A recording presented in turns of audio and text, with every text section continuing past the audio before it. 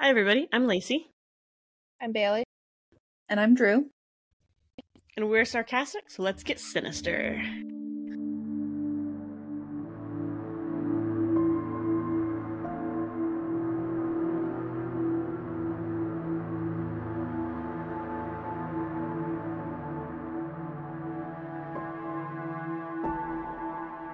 She held out the R at the end. Sinister. Like a growl. She's like growling. Almost like pirates. Is that related to what we're talking about? No. I just want to make you guess that. There are ships, though. What kind of ships?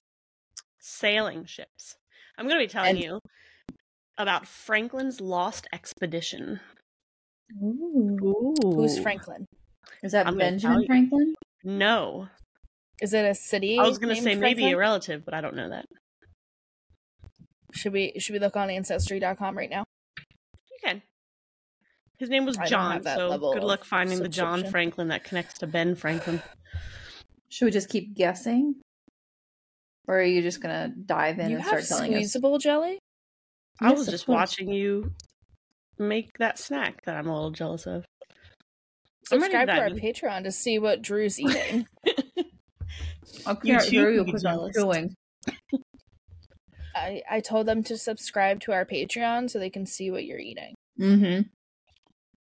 Patreon/Sinister and Sarcastic 942. It looks tasty. Mm-hmm. I often describe it as like a comfort snack. It's very nostalgic because Mom used to make those for us. Mm-hmm. Aw, that's cute. That's why it's comforting. Them being like she served them as a sandwich, not just like. Oh yeah, but that makes a mess. Okay, you're right. Still cute. All right, are you ready? Yes. All right, our story starts in 1845. Okay, so that's a long time ago. Yes, so many years, a certain number of years, even. I would say nearly 200. Oh, at this time, countries were obsessed with trying to find the legendary Northwest Passage, which would provide a shortcut from Europe to Asia through the Canadian Arctic. This was really similar to like the space race that happened between the US and Russia, where we were just both desperately trying to be the first ones. Everybody wanted to find the Northwest Passage. And the search for it started long before 1845. Christopher Columbus was even on an expedition that was looking for the Northwest Passage. And, that was... I feel like countries used to be like really competitive with stuff like that. Yeah, well, especially with like exploration. I mean, at this point, like we only have space and like the depths of the ocean to explore, but back then there was so much land yet to check out, which is cool. So everybody don't want to go into the ocean. It's scary. Yeah, I don't think we're putting a whole lot of effort into that because it's horrifying. No. I think space is also scary, but for some reason less scary than the ocean, even though it's so much bigger. I think it's because it's hard to understand how big space is. And the ocean's dark. Yes, and space is so bright. We have the sun. There is the sun. So, space race, Northwest Passage, everybody wanted to find it for hundreds of years. Everybody wanted to be the first. So by the mid-19th century, most of the expeditions were coming from the UK. And as we gained geographic knowledge of the Western Hemisphere, exploration started moving toward the Arctic. So originally they didn't know it would have to go through the Arctic as we didn't have all of the land explored. But as we explored more and more and figured out where all the land was, they moved more and more northwest and said it has to be through the Arctic somewhere. That first, well, I'll get there in a second. So the Hudson's Bay Company started in 1670, which might sound familiar because it still exists. It owns stores like Saks Fifth Avenue. They opened up exploration of the Canadian coastlines and Arctic seas. They were big on the journey there. By the year 1800, most explorers felt pretty confident that there was no Northwest Passage between the Pacific and Atlantic Oceans. It just wasn't there to be found. We've explored everything already. However, this did not stop the expeditions. Okay. So, in 1804, Second Secretary of the Admiralty, Sir John Barrow, started pushing for the Royal Navy to find a Northwest Passage over the top of Canada. The Admiralty used to be in command of the Royal Navy until like 1964. So top guy in the Navy was like, we're going to be the ones. We're going to find it. He spent the next 40 years of his career sending out expedition after expedition trying to find the Northwest Passage. And because he believed there was an open polar sea in the Canadian Arctic that just nobody had found yet. And once we could find that polar sea, that would give us the passage. By 1845, when our story starts, all of these expeditions had narrowed the search to about 70,000 square miles in the Canadian Arctic. That was all that was left unexplored up there. Okay, so in that first picture on the slideshow is like there's Canada, but then the red part is what's considered Canadian Arctic. Okay. Where did you send the slideshow for me? Because I can't find it. I don't know. It was whatever name came up when I said Bailey.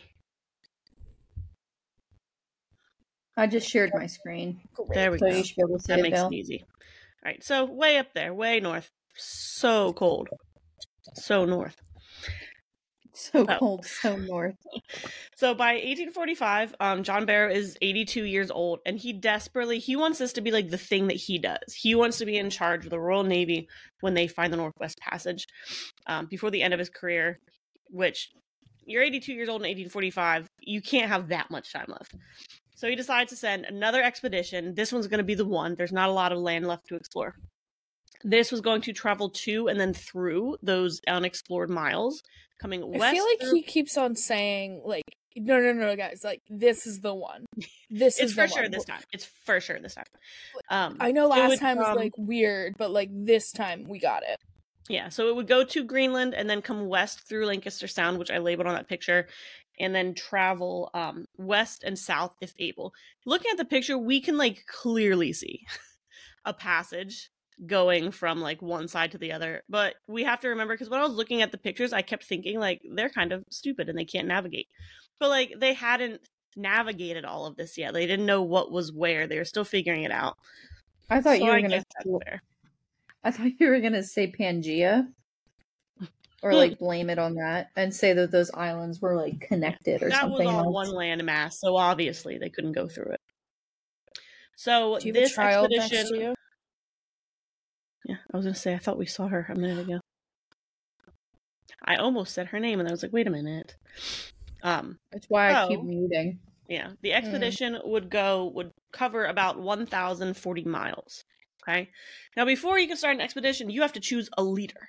So, Sir John Barrow had to choose who he wanted to lead the expedition, and he looked at all the explorers who had already led expeditions to the Arctic and started narrowing it down. His first choice was a man named William Edward Parry. However, Parry was just tired of the Arctic. When you go on these expeditions, you're gone for months to years. And it's the Arctic. He was tired of it. He said, no, thank you. So his second choice was James Clark Ross. But Ross had recently gotten married and had promised his new wife he would not do any more Arctic expeditions. And so he said, I can't. I told my wife I wouldn't, and I'm not gonna. Which, respect. What a good man at that time in history. What a nice guy. Yeah. His third choice like most of them would be like, fuck it. He might have had, it might have been one of those things where he was like, guys, I really want to go to that freezing cold area for a super long time. But the old ball and chain is saying no. An interesting take, and we'll come back to him. So his third choice was a man named James Fitzjames. Ultimately, he rejected him because he was just too young. He felt that this expedition was too important. He needed somebody with a little bit more experience. His fourth choice was a man named George Back, but Barrow decided, no, he's too argumentative. I can't have him in charge of this. The crew will mutiny. His fifth choice was Francis Crozier, but Crozier was Irish, so that counted against him big time with the Royal Navy. Yeah. So he finally settled on his sixth choice, Sir John Franklin. I don't usually have, like... I can't believe he made it to his sixth choice. Like, was it just, like... He was holding did he have a list? And he was just like checking them off, or like he looked at all of the explorers that had already led whole expeditions to the Arctic, and he was like, who's the best of the best that I can count on for this to be the one that finds Northwest Passage? And, Franklin was the 6th best of those people. That's gotta... I don't know how long the list was. So if it was a list of like 50, then 6 isn't too bad, but if it was a list of like 8, then it's a little more embarrassing. But, I mean, even the Irishman was higher up than him. Higher than him, yeah. So he settles on Sir John Franklin. John Franklin has a super fun connection to a popular name, which some people will recognize. I don't know that everybody will. So John Franklin had a sister named Sarah. She had a daughter named Emily, who eventually married Alfred Lord Tennyson, who was a poet. I could tell by the looks on your faces that you don't care about that.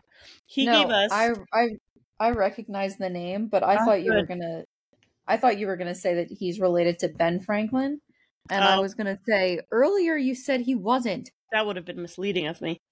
Yeah. And I recognize the poet's name, too. Yay. Thank you, Miss English teacher. I was like, if neither of them recognize it, they're just going to make fun of me. For those of you who don't, he gave us the famous line, "'Tis better to have loved and lost than never to have loved at all." So, fun connection. In 1819, so before this, John Franklin had been leading an expedition to chart the north coast of Canada. During this expedition, he actually fell off of the ship into the Hayes River and had to be rescued by a member of his team 90 meters downstream. So first of all, I feel like you're lucky to survive that because it's so cold up there. And he was in the water. Then he was on a party, because the way that the ships would explore, or these expeditions would go, is your ship would go and you would stop somewhere for a while, and then you would go out on like exploration parties. So you'd go out with a team of like sled dogs or whatever and explore overland as well. Okay. So he was on one of these parties, these overland parties, with 20 men under him. He managed to lose 11 of them, mostly to starvation or exhaustion, although at least one to murder. And the survivors who had to be rescued became so hungry that they ate lichen, and they tried to eat their boots, their leather boots. This gave Franklin the nickname, ready? The man who ate his boots. She liked that. I have a question. Mm-hmm. So, first of all, when you said he lost 11 of them, I thought you meant he literally lost them. Oh, they died. Because we're talking about the Lost Expedition. Yeah, no, he's gonna lose. And then they ate what before their boots? Lichen, which is like moss. It's the stuff that like reindeer eat. I've heard of it. I just didn't. Yeah, it grows on trees. Yeah, I thought you were talking. I don't know. I thought when you said they ate, I thought you were gonna say other people. So when you said lichen, I was like, "Is that a person that I'm supposed to know?" Or I have a question, Sir Lichen. Yes. Are we gonna just like brush over the murder that happened? That's all we know. That's all I could find. Was that he had lost 11 of 20, mostly to starvation and exhaustion, but at least one to murder. At least one to murder. So it's hard to say who got murdered. It was a crazy time. It was. Listen, you're lost in the Canadian Arctic. People piss you off. You got nothing to lose. That's a good way to like, as like the leader, to like kill off one of your crew. Be like, we lost them to starvation, and like someone murdered another one. Like, I don't know. Wait, who? Don't worry. Just 11 out of 20 gone. Just don't worry about it. Let's move on. Yeah, I mean, we lose so many guys. You can't dwell on the past. Yeah. I want to mention this now because I just realized I didn't write it down. I'm going to forget to say it later. So there's actually a book written about this. It's historical fiction, so it's one of those based on true events books. But it's called The Terror, and they turned it a couple years ago into a TV show called The Terror. And I didn't get to watch any of it or read the book because I found out about it last night. But I watched the trailer for it, and I just am really excited because it's like the next show on my list now. So seems to be based kind of loosely on this. Okay, so this expedition was going to use 2 ships. The HMS Erebus and the HMS Terror. HMS stands for Her Majesty's ship, so I'm not saying that the entire time through this. I'm just letting you know now. All the freaking ships have HMS in front of their names. So, Erebus, and the other one is named Terror. Erebus, in Greek mythology, is the personification of darkness, and is also occasionally used to refer to a place that souls must pass through to reach Hades. So both very positive, cheerful ships. They were state of the art for their time. They had sail, so they could operate just using wind, but they also had steam engines, and they were converted from former locomotives, which I just thought was cool. This was, I don't want to say the first time this had been done, because I don't know that for sure, but it was new. The steam engines required a ton of fresh water per hour to operate, so they had to also give the ships a desalination system so they could use ocean water, take the salt out, and have fresh water for their steam engines. Both of the ships had been out on... Drew? Why? Salt would cause rust. Is that accurate? That could be. It's absolutely believable to me. I don't know how steam engines work, and I forgot to dive that deeply into my research, so that's my bad. But if any listeners know why a steam engine needs fresh water instead of salt water, who disagrees with Bailey, let us know. I like Bailey's answer. It sounded salt would believable. damage the turbine blades. We don't need listeners to answer anymore. Turbine blades. Yeah. So... Oh, both of these ships had been used on a previous expedition. This wasn't their first rodeo. And a previous expedition they had been on, James Clark Ross, who was his second choice for this, had actually been in charge, and Crozier had commanded the Terror on that one. So they've been used in expeditions. They've been to the Canadian Arctic. So on this expedition, Franklin's expedition, he would command Erebus, and Fitzjames would be his second in command on Erebus. And then Crozier, the Irish guy who got passed over, would be the executive officer and would be in command of Terror. So even though none of his first choices would lead the whole expedition, a couple of them still got involved. Franklin was given the expedition on February 7th, 1845. He was told, hey, this is for you. And then he got his instructions where they were to go and what they were to do on May 5th, which was only a couple weeks before they set sail. So now we need to get ready. We need our preparations. I wanted to say this too. The ship also had, in addition to these super cool new steam engines, a steam heating system to keep the crew comfy and warm in Arctic conditions. And I thought that was interesting because they talked about it being new technology, which means before that, these expeditions were just going to the Arctic with no heating system. And that seems silly to me. They have blankets. Hopefully. I don't know. The ships also had a library with over 1,000 books, so you could be warm and read a book. And they needed food, right? So a man named Stephen Goldner won the contract to provide tinned food, mostly soup and vegetables. And he got the contract only 7 weeks before the ship set sail, so he had to work frantically to provide 8,000 tins of food in 7 weeks. They also had with them salt-cured meat and live cattle. They had about 3 years worth of food taking with them. Most of the crew were from northern England. There were a couple from Ireland, Wales, and Scotland, and then one from Nova Scotia and one from Norway. There were 24 officers, and only 6 of them had prior experience in the Arctic. So Franklin and Crozier had been to the Arctic. Who was that other guy? I didn't put his name here. Oh, Fitzjames. First Lieutenant Graham Core, Assistant Surgeon Alexander MacDonald, and an ice master, because each ship had an ice master. So what's an ice master do? So when you are sailing in the Arctic, she was desperately hoping someone would ask her. It's so cool. I don't have a lot of details, but I should have put a better picture for some of this. So they would need to literally break the ice ahead of them to travel in some of these passages, even using explosives and stuff, because it wasn't just a chill layer of ice. We're talking on top birds, of the water, for Titanic, I'm assuming. Thick ice, and you could actually become ice bound, and the ship could not move. You would be fully trapped in the ice. Hold on.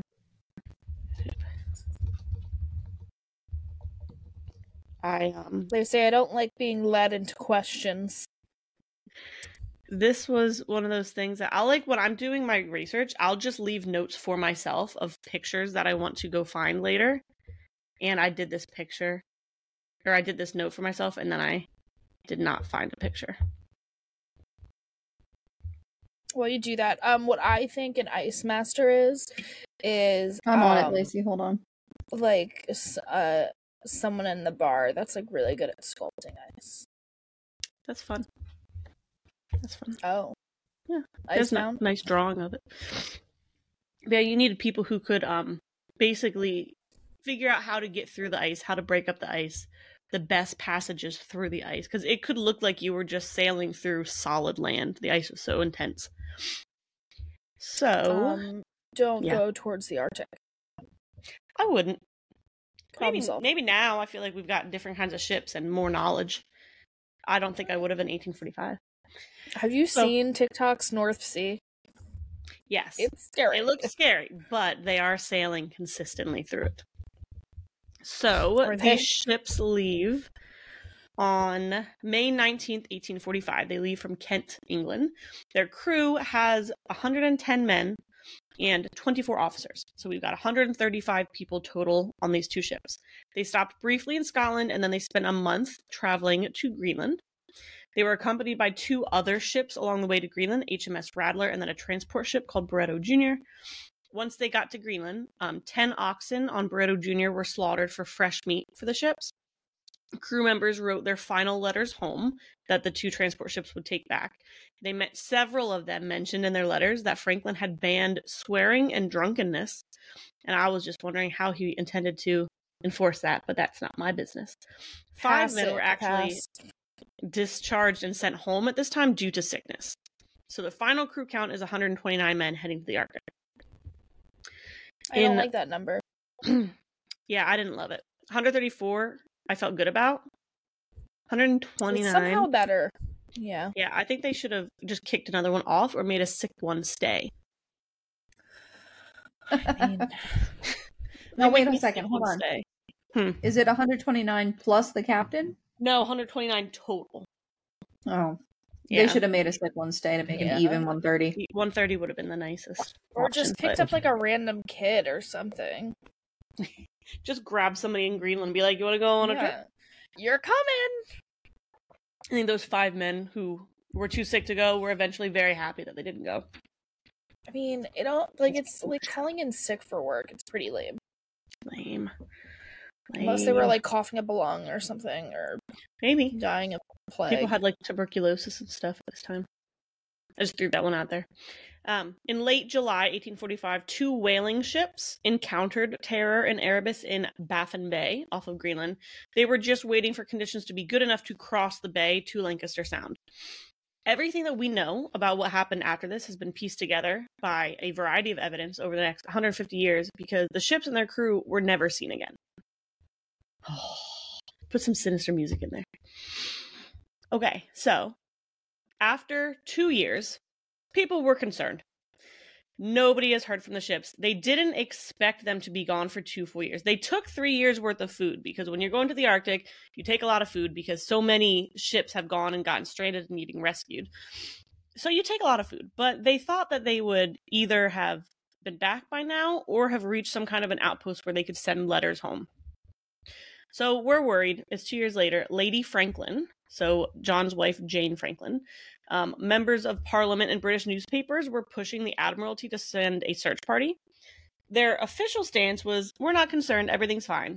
Unofficially, they did launch a rescue party to go look for them. So they launched, it had 3 parts to it. There was an overland rescue party, which was going to head down the Mackenzie River to the coast, and then 2 sea expeditions. One sea expedition was led by James Clark Ross, the one who did not take the main expedition because he told his wife he wouldn't anymore. So when Drew was like, what if that was just an excuse? I was like, oh, he does end up going back to the Arctic later to look for the Franklin expedition. So maybe it was just an excuse. So he led one ship.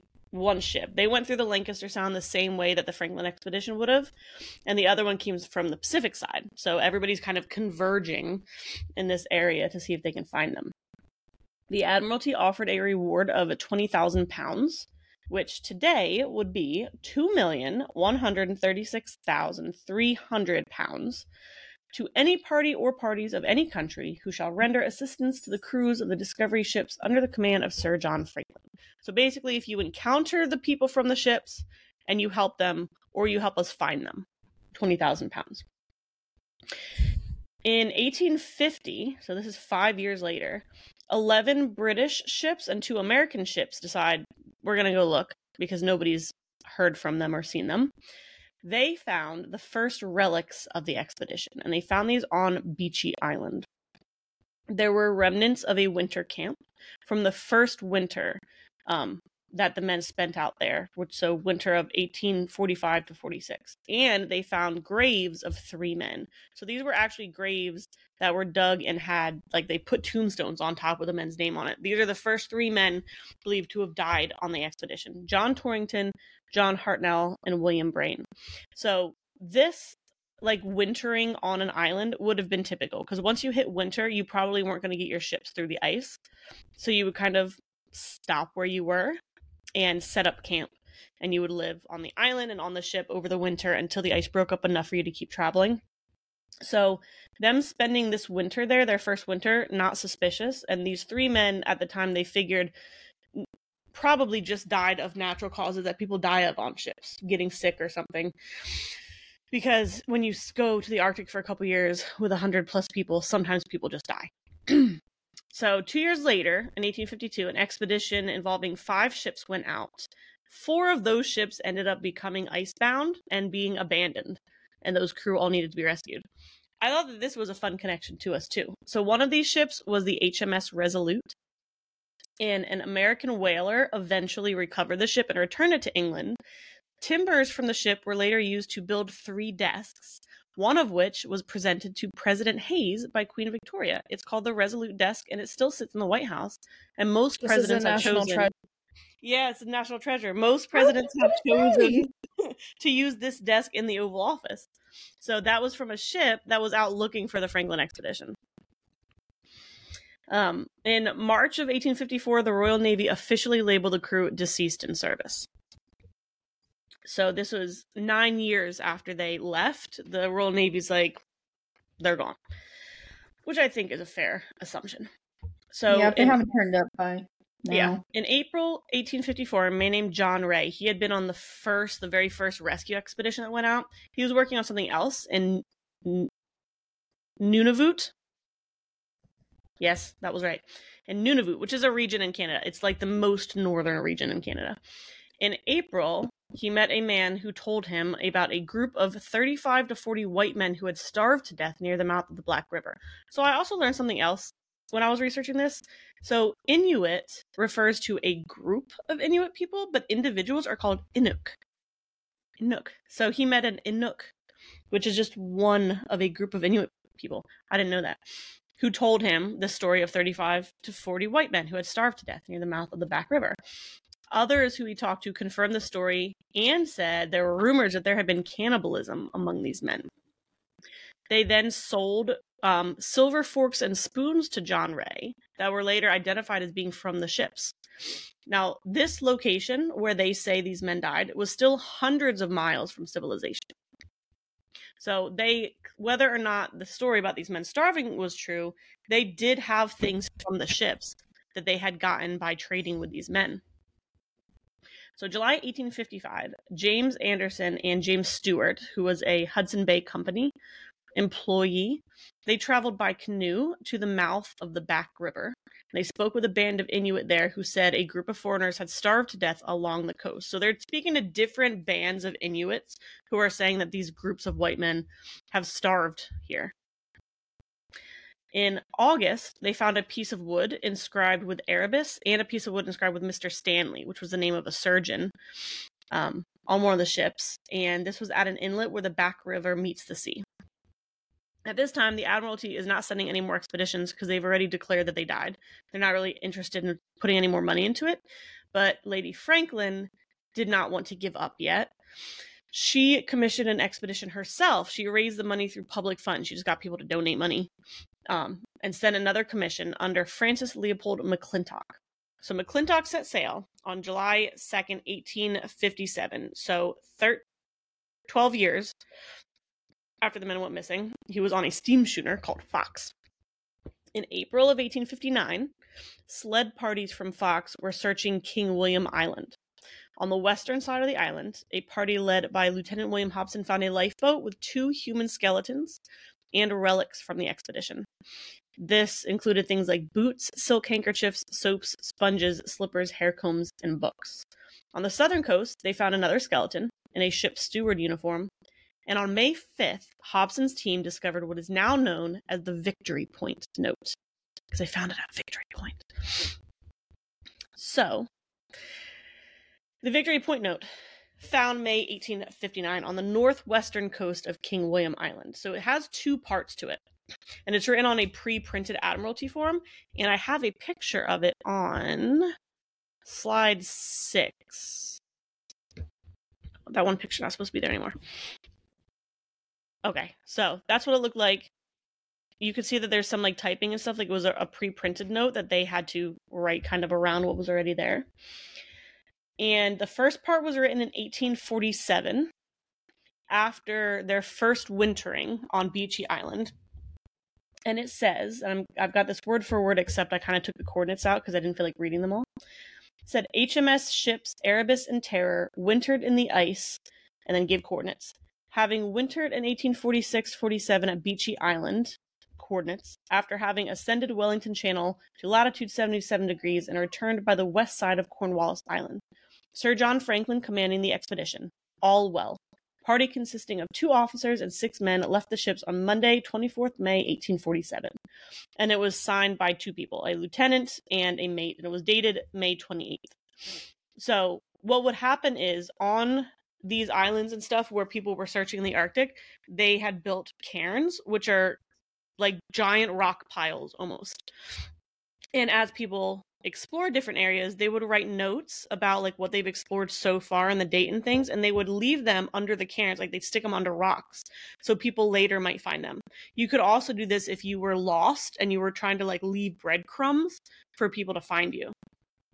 So the dates on here mean that this party had left the ship on May 24th to go do some exploring, and they were leaving the note on May 28th. Okay. The second part of this letter is written all in the margins because there wasn't a lot of space left. And this was dated April 25th, 1848. Thank you. That's a Karen.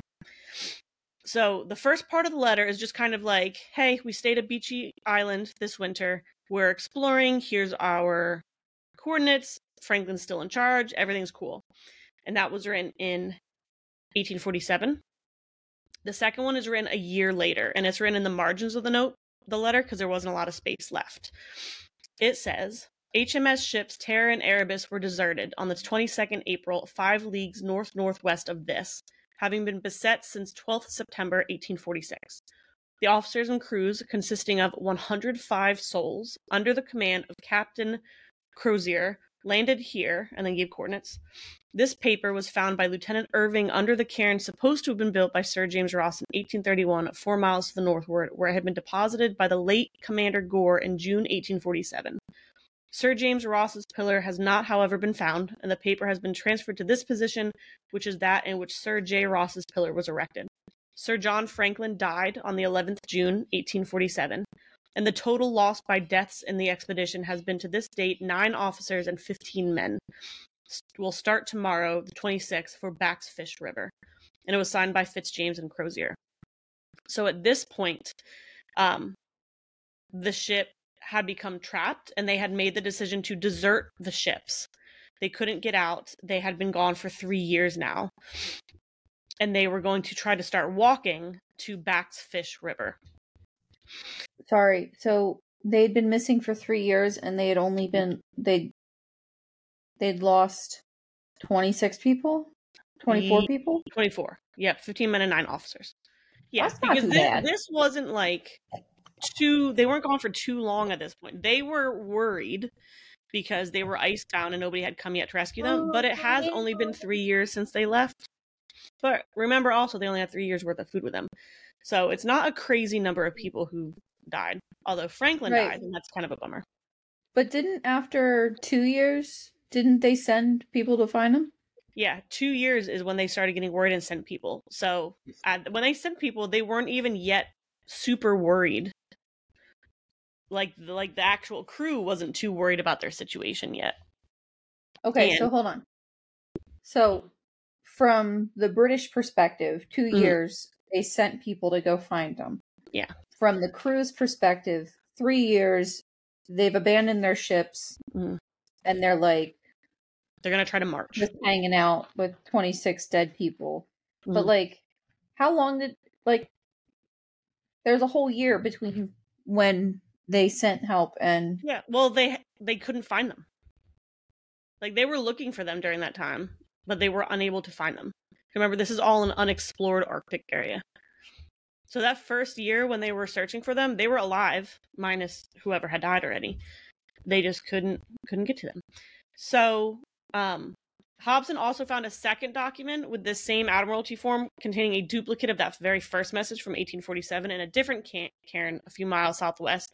So what probably happened was Fitzjames, who his handwriting matched all of these messages, he had written both of the "hey, everything's cool" messages on the ship, and then 2 like overland exploration crews went out and just left them in different places.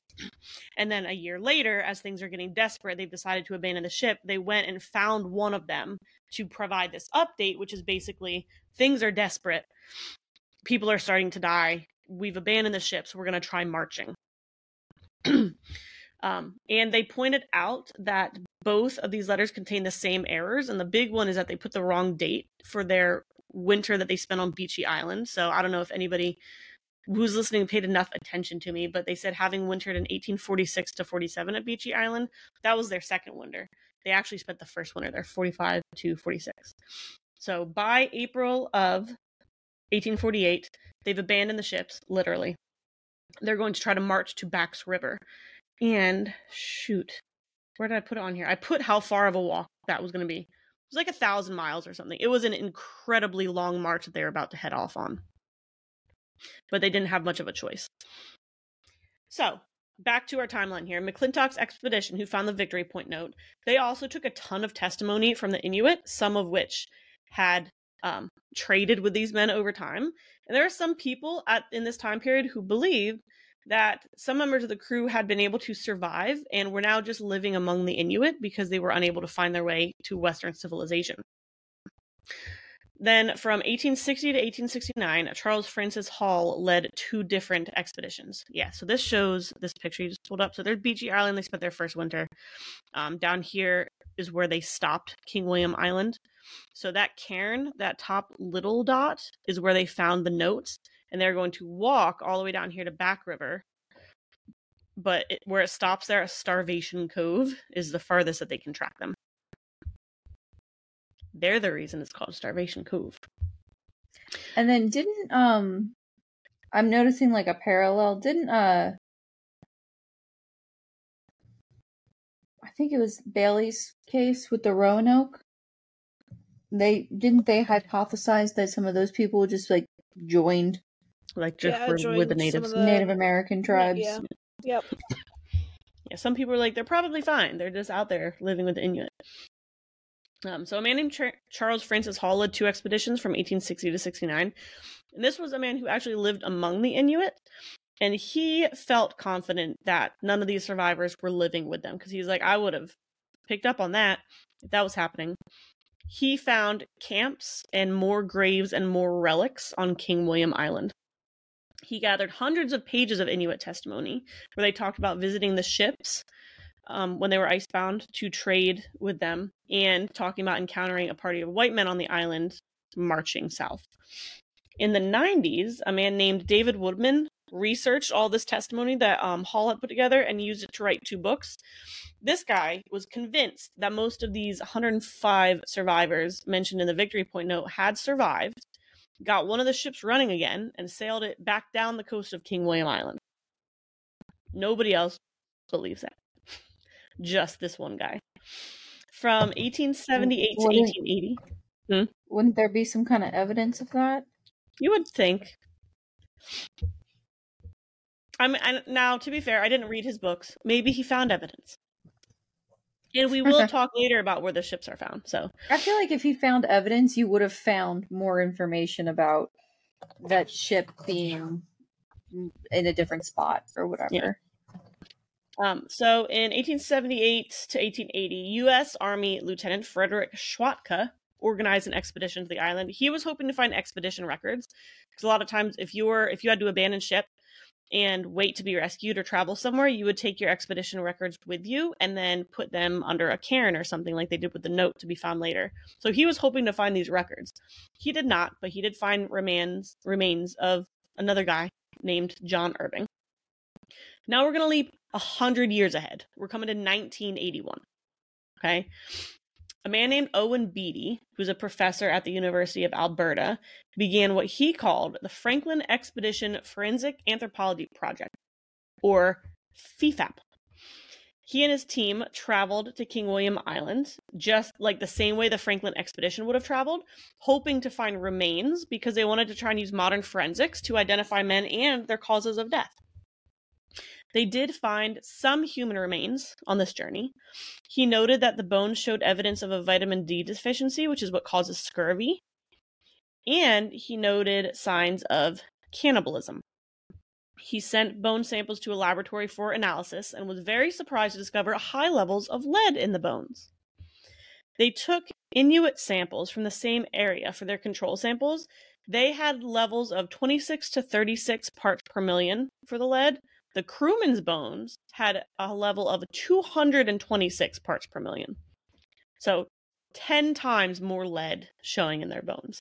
And Owen Beatty was like, wow, that's interesting. I'd like to learn more about this. So in 1982, he and 3 of his grad students went back and they found remains of 6 to 14 men. And it wasn't until he actually came back from this trip that he learned about the lead. He was incredibly curious about how the crew would have developed lead poisoning and how bad it would have been for them. And he said that lead in the skeletal remains could actually reflect lifetime exposure instead of just recent exposure. So he really needed to be able to examine soft tissue to see if this was lead that had been building up in them over years or recently. Now, the issue with this is that... Maybe because they were starving, they started eating the lead paint off the boat. Maybe. I don't think they were starving yet when they abandoned the ships. I think that came later. But he decided, now this is almost 150 years in the future. You're not going to really find remains with soft tissue on them, but he decides he would like to check out the graves of those 3 men on Beechey Island, the very first 3 who died, who actually had dug graves and tombstones. So to exhume the bodies was a very lengthy process involving getting permits from like 6 different government agencies of a couple different countries, and they even had to the best of their ability, track down descendants of these people to try to get permission to dig them up. But they got their permission. 1984, they headed back to Beechey Island. They decided to start with John Torrington because it was believed he was the very first to die on the Franklin expedition. But when they started digging, they discovered they had a problem, and that problem is permafrost. So permafrost is ground that remains completely frozen for at least 2 straight years. So 2 years, 32 degrees Fahrenheit or under, solidly frozen. You've got permafrost. They started digging. They only got 4 inches down before the ground was frozen solid. So they had to like mine their way down and just chip away at it. And it took 5 feet to reach the first coffin, John Torrington's coffin. Oh, there it is. Nice. Thank you. There was a plaque nailed to his coffin reading, John Torrington died January 1st, 1846, aged 20 years. The coffin was well crafted and frozen solid. The ice had cemented it into place. After they removed the lid, which was a process because they had to pry the nails out and pry the lid off, they had to use hot water to melt the ice to even reach his body, which is what this picture is showing. Him just completely covered in ice and then pouring hot water on it. His face was covered with fabric, and when they removed the fabric, they were shocked to find an extremely well-preserved face staring back at them, because the permafrost had essentially mummified the bodies. Yeah, look at him. He's been dead for like 140 years. Isn't that crazy? He doesn't look great. I mean, no. If I encountered him in the streets, I'd probably run screaming. He doesn't look skeletal. No. They said the skin was leathery, but other than that, he seemed as if somebody as if he had recently died. When they moved him out of the coffin, his limbs were flexible, and Beatty said it was like trying to move an unconscious person instead of a dead body, which was very weird. I didn't like that. I don't know why that's weird when they were literally moving a dead body. They performed the autopsy graveside. That's the weird part. They performed the autopsy graveside, took samples, and then put him back. So they did all of this right there next to the graves. They didn't take them anywhere.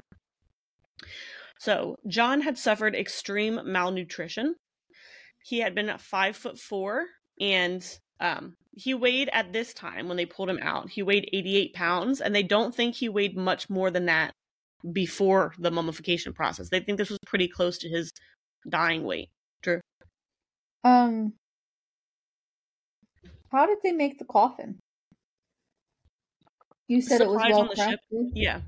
It was well crafted. They would have used supplies on the ship, and we think that these 3 were well crafted while others were not, or bodies were just left places, because at the start, they didn't realize that they were going to all die. They were just like, oh, we lost some buddies. We'll build them a nice coffin and bury them here. I wonder if they bring coffins, because, like, statistically speaking, on any of these expeditions, like, you're going to lose people. A few people, like, from random things. Like, either they get sick or, like, there was an accident. But, like, it's not uncommon to, like, come back with, like, less than you started. So I wonder if it was, like, something they that just they bring them just in case. Yeah. Something like that. But that could be. But they would have had to waste stuff trying to build it. Yeah. He was laying on wood shavings, which is what this stuff is that you can see, like, around his head. So John had suffered extreme malnutrition. I said that he had been ill for a while before he died. Autopsy showed he probably died from pneumonia, which was exacerbated by a fatal amount of lead in his system. All 3 of the men who were buried there died from pneumonia and possibly tuberculosis. So this led everybody to the question, how had these men developed lead poisoning? What happened? So we've got some theories. During this expedition where they did the autopsies, the team also checked out an area a little over a half-mile north of the gravesite where hundreds of food tins had been discarded by the crew. They noted that they were soldered with lead, which was typical for the time period. You would solder your stuff with lead, but it had been done poorly. If you remember, the guy who got this contract had a limited amount of time and had to work very, very quickly to get all the tins ready, and because of that, it was done very sloppily. And it said that the lead was just dripped like melted candle wax down the inside surface of the cans, and it would have definitely come into direct contact with the food. So they were eating from these tins. They were just eating the lead. It was just fully in their food. In addition, the poor soldering would have also caused the food to rot. Not great. And I learned that this desalination system they had used for the steam engines would have produced fresh water, but it would have been fresh water with a high lead content because of the materials they used at the time. So they would also have been drinking the water that they were able to make using the desalination system. So the food had lead in it, the water had lead in it. So pretty much it was not great with lead. Everything had lead. They were full of lead. I mean, at this point, just say, like, the air had lead, too. Yeah. And they would not have known this. They weren't even worried about this right now. They're worried about the fact that they're stranded in the Arctic. But in the meantime, they're all getting sick from lead poisoning. So, hopping back, 1992. Yeah. Even if they did know that it was all contaminated with lead, like, what are their options? Yeah. Yeah. They did, they know that as the men marched south towards Bax River, they were doing some hunting as well, but you're kind of limited on the number of animals you're going to encounter in the Arctic. And, it wouldn't be enough to feed 105 people. So in 1992, a Franklin scholar named Barry Ranford and a guy named Mike Yaroskavich discovered some skeletal remains that they believed were from the lost expedition. And a year later, a team returned to the spot to excavate. They found nearly 400 bones and fragments, along with some artifacts. Examination of the bones showed elevated levels of lead and cut marks consistent with defleshing. 35 of the bones also had signs of pot polishing, which is what happens if you boil the bones in water and they rub against the pot that they're cooking in. This is done in the final stages of cannibalism when people are so desperate that they are extracting the marrow from the bones. Yeah. That's healthy. I mean, we're dying. I know we're like, I might be jumping ahead. Do they think that this group of over 100 some men, they all stayed together? Like, no one branched off and like formed their own groups? That's a good question. I didn't read anything about them about that. They have, and it doesn't seem like it, because the bodies they found have all been kind of like along a route for the most part. Yeah, I wouldn't, if I was in the Arctic with a large group, I wouldn't want to go off on my own. Yeah, but just like human nature wise, like,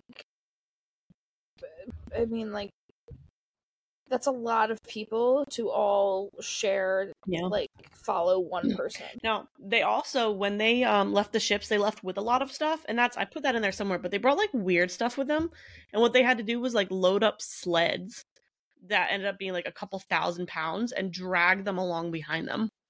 So they also had like take turns pulling the sleds and stuff. So you need some people for that. I feel like nobody would have wanted to branch off of the main group if they couldn't bring stuff with them.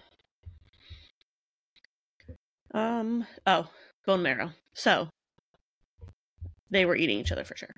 There have been a couple other overland expeditions, didn't really find much new stuff. Are you wondering about the ships and where the ships ended up? No. Okay, I'm going to tell you.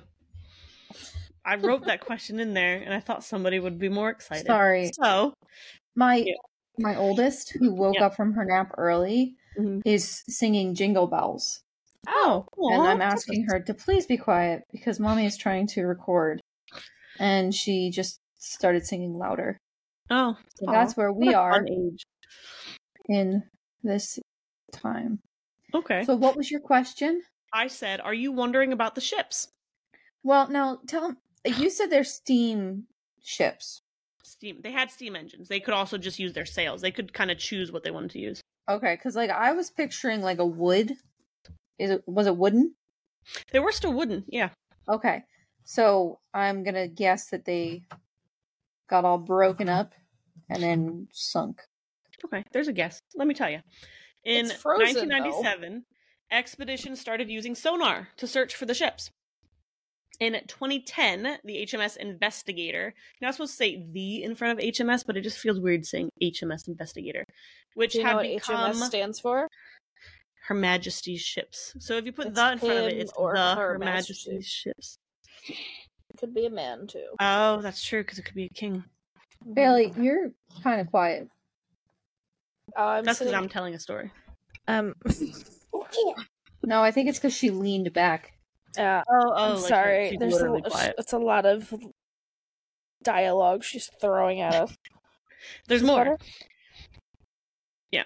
In 2010, the Investigator, which had become icebound and abandoned in 1853 while searching for the Franklin expedition, was found in good shape. That was just like a random. They're like, "Oh, we found this ship."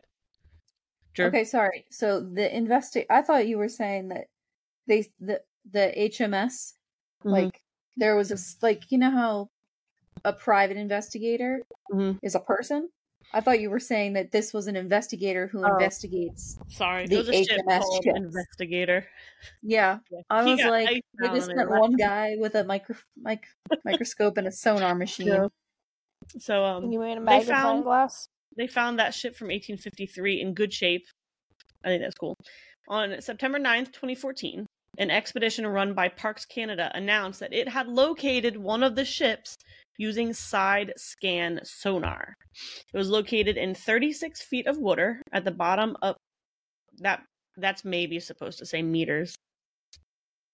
I switched back and forth in this because I was like converting for myself, and now I don't remember. That doesn't seem deep enough. Could be 36 feet to 36 meters of water.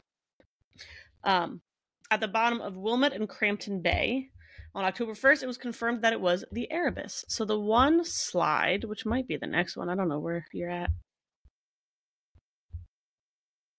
Look at the weirdo just frozen in ice. It's the very bottom slide. I didn't order these real well. That's a picture of the sonar scan of the Erebus in the bottom of the river. Isn't that cool? Look at it. Yeah. So that was 2014. They finally found the Erebus, and they left it. They were like, "We found it. Cool. That's fine." You're shouting. Sorry, I'm excited. I love telling my stories. On September 12th, 2016, the Arctic Research Foundation expedition announced they had found terror south of King William Island in Terror Bay in pristine condition at 79 feet. So maybe 36 feet was right because I did feet both times. So I don't have a picture of terror, but this picture here on the slide, those two red boxes are where they found them. So Erebus was up here off King William Island. Terror was down here, and we still don't know why it's down there, like how it got so far. We also don't know why they sank. There is no definitive evidence. They have sent, they haven't tried to bring them up. Erebus is not doing as well as it was when they found it. It's starting to deteriorate. Terror is still in really great shape, and they have sent sonars down. Some divers have gone down just to check it out without disturbing it. We don't know why they sank. There's no definitive evidence on either ship showing what would have made them sink. We obviously know they were abandoned because they were icebound, but we don't know why they sank. Maybe the evidence of why they sank is underneath, and no one can see it. Get to it now. Yeah. So, using all of our evidence, here is the general timeline overview of what they believe happened. So the crew spent their first winter on Beechey Island. This is where the first 3 crew members died because of pneumonia and tuberculosis, exacerbated by lead poisoning that nobody knew that they had. The ships then spent the summer traveling down Peel Sound, but then got icebound September of 1846 off of King William Island. We know that because of the note, the Victory Point note. The crew spent nearly 2 years in this spot, just trapped. Franklin died on June 11th of 1847. We don't know what he died of. In April 1848, the remaining crew abandoned the ships. They began a long walk. Here it is, not 1,000 miles, 250 miles over the island and ice-covered sea toward the Canadian mainland. By this point, 24 men had died. All of the remaining crew died on this march. It was a desperate attempt anyway to reach civilization. It's not surprising that they all would have died along the way. They would have died from a combination of the elements, starvation, and disease, including scurvy, pneumonia, tuberculosis, all made worse by lead poisoning. And the lead poisoning combined with scurvy would have also been making them go a little bit crazy. Now, there are some experts today that don't believe the lead poisoning actually played that great of a role.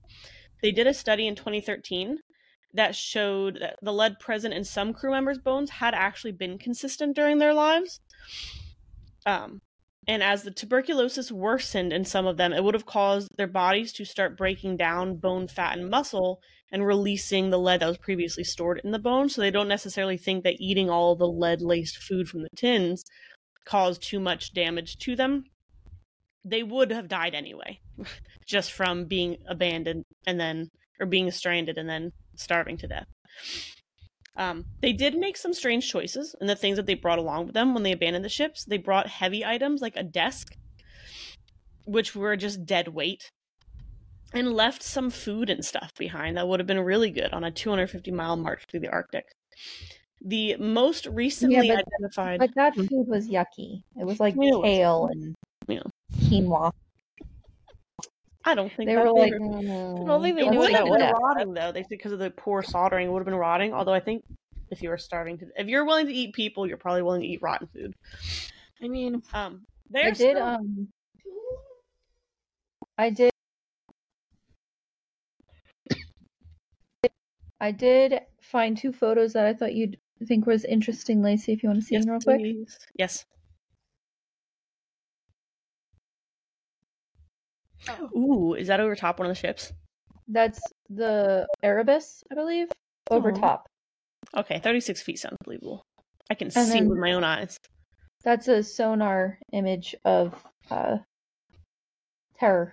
Isn't that cool? It's like still so intact. Yeah. That's crazy.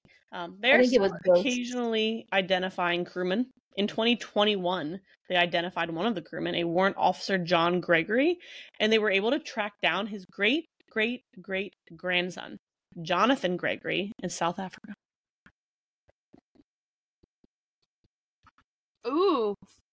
I thought it was cool. Plus, the crewman was John Gregory, and then his grandson was Jonathan Gregory, and I was like, that's neat. Yeah, and John is such a unique name. I liked it. That's the story of Franklin's Lost Expedition. I feel like you ended that on a little anticlimactic note. Yeah, as I got to the end, I was like, I don't have any nice way to wrap this up. I was just like, they found Jonathan Gregory. Who's this guy? John Hartnell. He was one of the three original, the first three to die. He was one of the ones who was dug up, and they were like, wow, he looks great. Look at his hair. They didn't close their eyes. No, their eyes were open. That's why they said it was so startling when they took the fabric off their faces, and it looked like they were staring back at them. Can you imagine breaking through the ice and seeing this? No. I would hate that so much. So that the location where they found the biggest number of bodies that showed like end stages of cannibalism, they call that Starvation Cove. They think that that's the farthest that they got. And I didn't put it on here, but it was still hundreds of miles from the closest like outpost of Western civilization. They weren't even close to being rescued. Well, that's good, because you don't want it to be like back 50 river miles there. Like this. Yeah, they were right outside the town, and they were like, I don't know if we're gonna make it the other 20 feet, guys. Let's start eating each other. I will add too, I just realized I didn't write it down, but if anybody here was listening, they were like, but did they find the Northwest Passage? Kind of. So they ended up, we now know we've got a couple Northwest Passages that go through the Canadian Arctic. But the first person who was like credited with it was McClintock, who was on the expedition or led the expedition that found the Victory Point note. He ended up on that search expedition traveling through finding Northwest Passage, and he was like, hey, I did it. And they like gave him a medal and all kinds of stuff. But at some point, maybe after they found, there was some point not super long after that when somebody was like, well, if this ship, if Erebus and Terror made it to King William Island, if they're where we think they were, then they were on the Northwest Passage. They may not have known it, but they were there. So they like posthumously gave Franklin credit for finding for being the first to find the Northwest Passage. Okay. Yeah, I don't think like a participation trophy. Come on. It kind of feels that way. He didn't get all the way through it, and we don't even know if he knew. It kind of feels very much like Christopher Columbus thinking he was in India or wherever. They're like, we'll give you credit for it. We'll say that was the Northwest Passage. Whatever. Cool. So that's what I got. Not really a mystery. We've pretty much pieced it together. There are still not like a lot of people who think that they didn't all die on the march.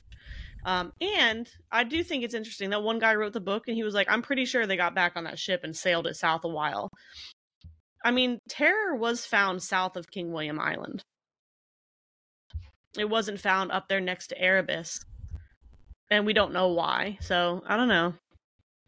I'm trying to like orient myself with like an actual, like a Google map. Mm-hmm. So I found King William Island. Okay. But where's Beachy? Beachy Island. It's farther north. Keep going north. Up here? Mm-hmm. Yeah, it was like way up because I think you're a lot more zoomed in than hold on. My like mouse pad button isn't working. I have to keep. Why don't you search it, Drew?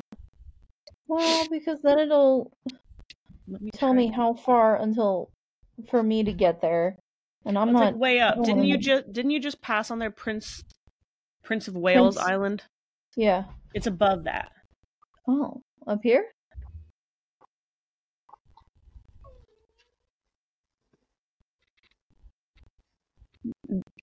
This looks like we're doing one of those tests where they hold up shapes and they're like, what do you see? Yeah. So this is where King William digging a hole.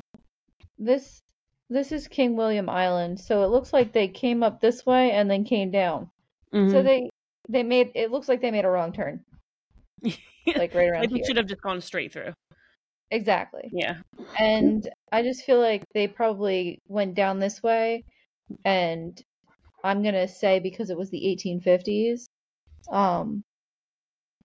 it was just a bunch of men, and nobody wanted to stop to ask for direction. Yeah.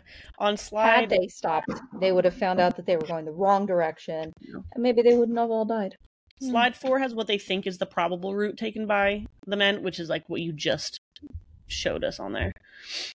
Oh yeah, that would be helpful if I had related that. Yeah, but you were doing such a good job. Yeah. Finding it on your own, so. Well, this looks... Oh, no, never mind. That's... Okay. So wait, they went up? What? It looks like... Okay. They got real lost. That like first red dot is like where they had stopped for their first winter. That's where they got stuck. Not got stuck, but like where they moored the first time. So like... And then, they kind of like... They came this way, and then for some reason they decided to make a quick right turn up here and take the scenic route around this island. Well, now wait a minute, because we're looking at this as people who have access to what the map actually looks like. They were just exploring. You know what I mean? But they didn't necessarily know that if they went left, it would take them straight through. But if they got here, and they were like, "Which way should we go?" Why not? You can't. It's not like there's an island right here. That they're like, oh, we can't go straight. We should go this way. Yeah. Like, I think maybe since winter was coming, they wanted to be somewhere where they felt like they could successfully overwinter. Because you know that you're locked in for a couple months. You're not going anywhere. So maybe they were like, we've got an island up here. Let's park it. I think they were being the ocean. I'm really excited to watch the show based on this. Because I love historical fiction. Especially when they take something and make it spooky, and it looks like it's spooky. So, I hope you guys enjoyed the tale of Franklin's Lost Expedition. I enjoyed it. It was a very historical thing. Thank you. What I also enjoyed is that I really like when we do these slideshows because they really help while I'm editing the video for our Patreon people. Cough, Brandon. Because I don't really have to edit photos in because we just do it. So I like that. I also liked that last week, you gave us a little teaser for this week, but you didn't like come out and say what it was. I don't like that. What was the teaser? She was just like, next week I'm going to be telling you guys about another like expedition. Oh. But she didn't come right out. It wasn't detailed. It was just like, here's what's coming. My next case, which I know won't be next week, it'll be a little bit yet, might have to do with another expedition because I'm on a little bit of a roll. And by that, I mean I've done one and I might do another one. You seem to enjoy it. I learned about one by accident on Facebook and I was like, I might be able to write a whole thing about that. So I like when you find things out by accident. Yes, and then they're cool. Yeah. That's how I prepare. That's how I got into next week's episode. Yeah? Oh, what's next week's episode going to be about? Well, I learned about it from a TikTok. Here, this is the teaser. Okay, so I know Lacey is, and I'm pretty sure Bailey is familiar with Jake Johnson from New Girl. Oh yeah. When you said the name, I wasn't sure. And as soon as you said New Girl, I was like, that's Nick. Yeah. So what I became aware of this next week's topic because when he was talking on a podcast and he said when he was 9 years old, he was he could have been, had he not gone on a field trip that day, he could have been a victim of the person that I'm going to be calling you guys about next week. Interesting. I'm teased. That was my teasing finger. I didn't like it. Those aren't spirit fingers. These are teasing fingers. Sinister. I think the cannibalism was the most sinister part. Sarcastic. Bailey lost a lot again. You cut me off. Okay. Well, that was sinister. And we were sarcastic. And we hope you keep listening. Is that better energy?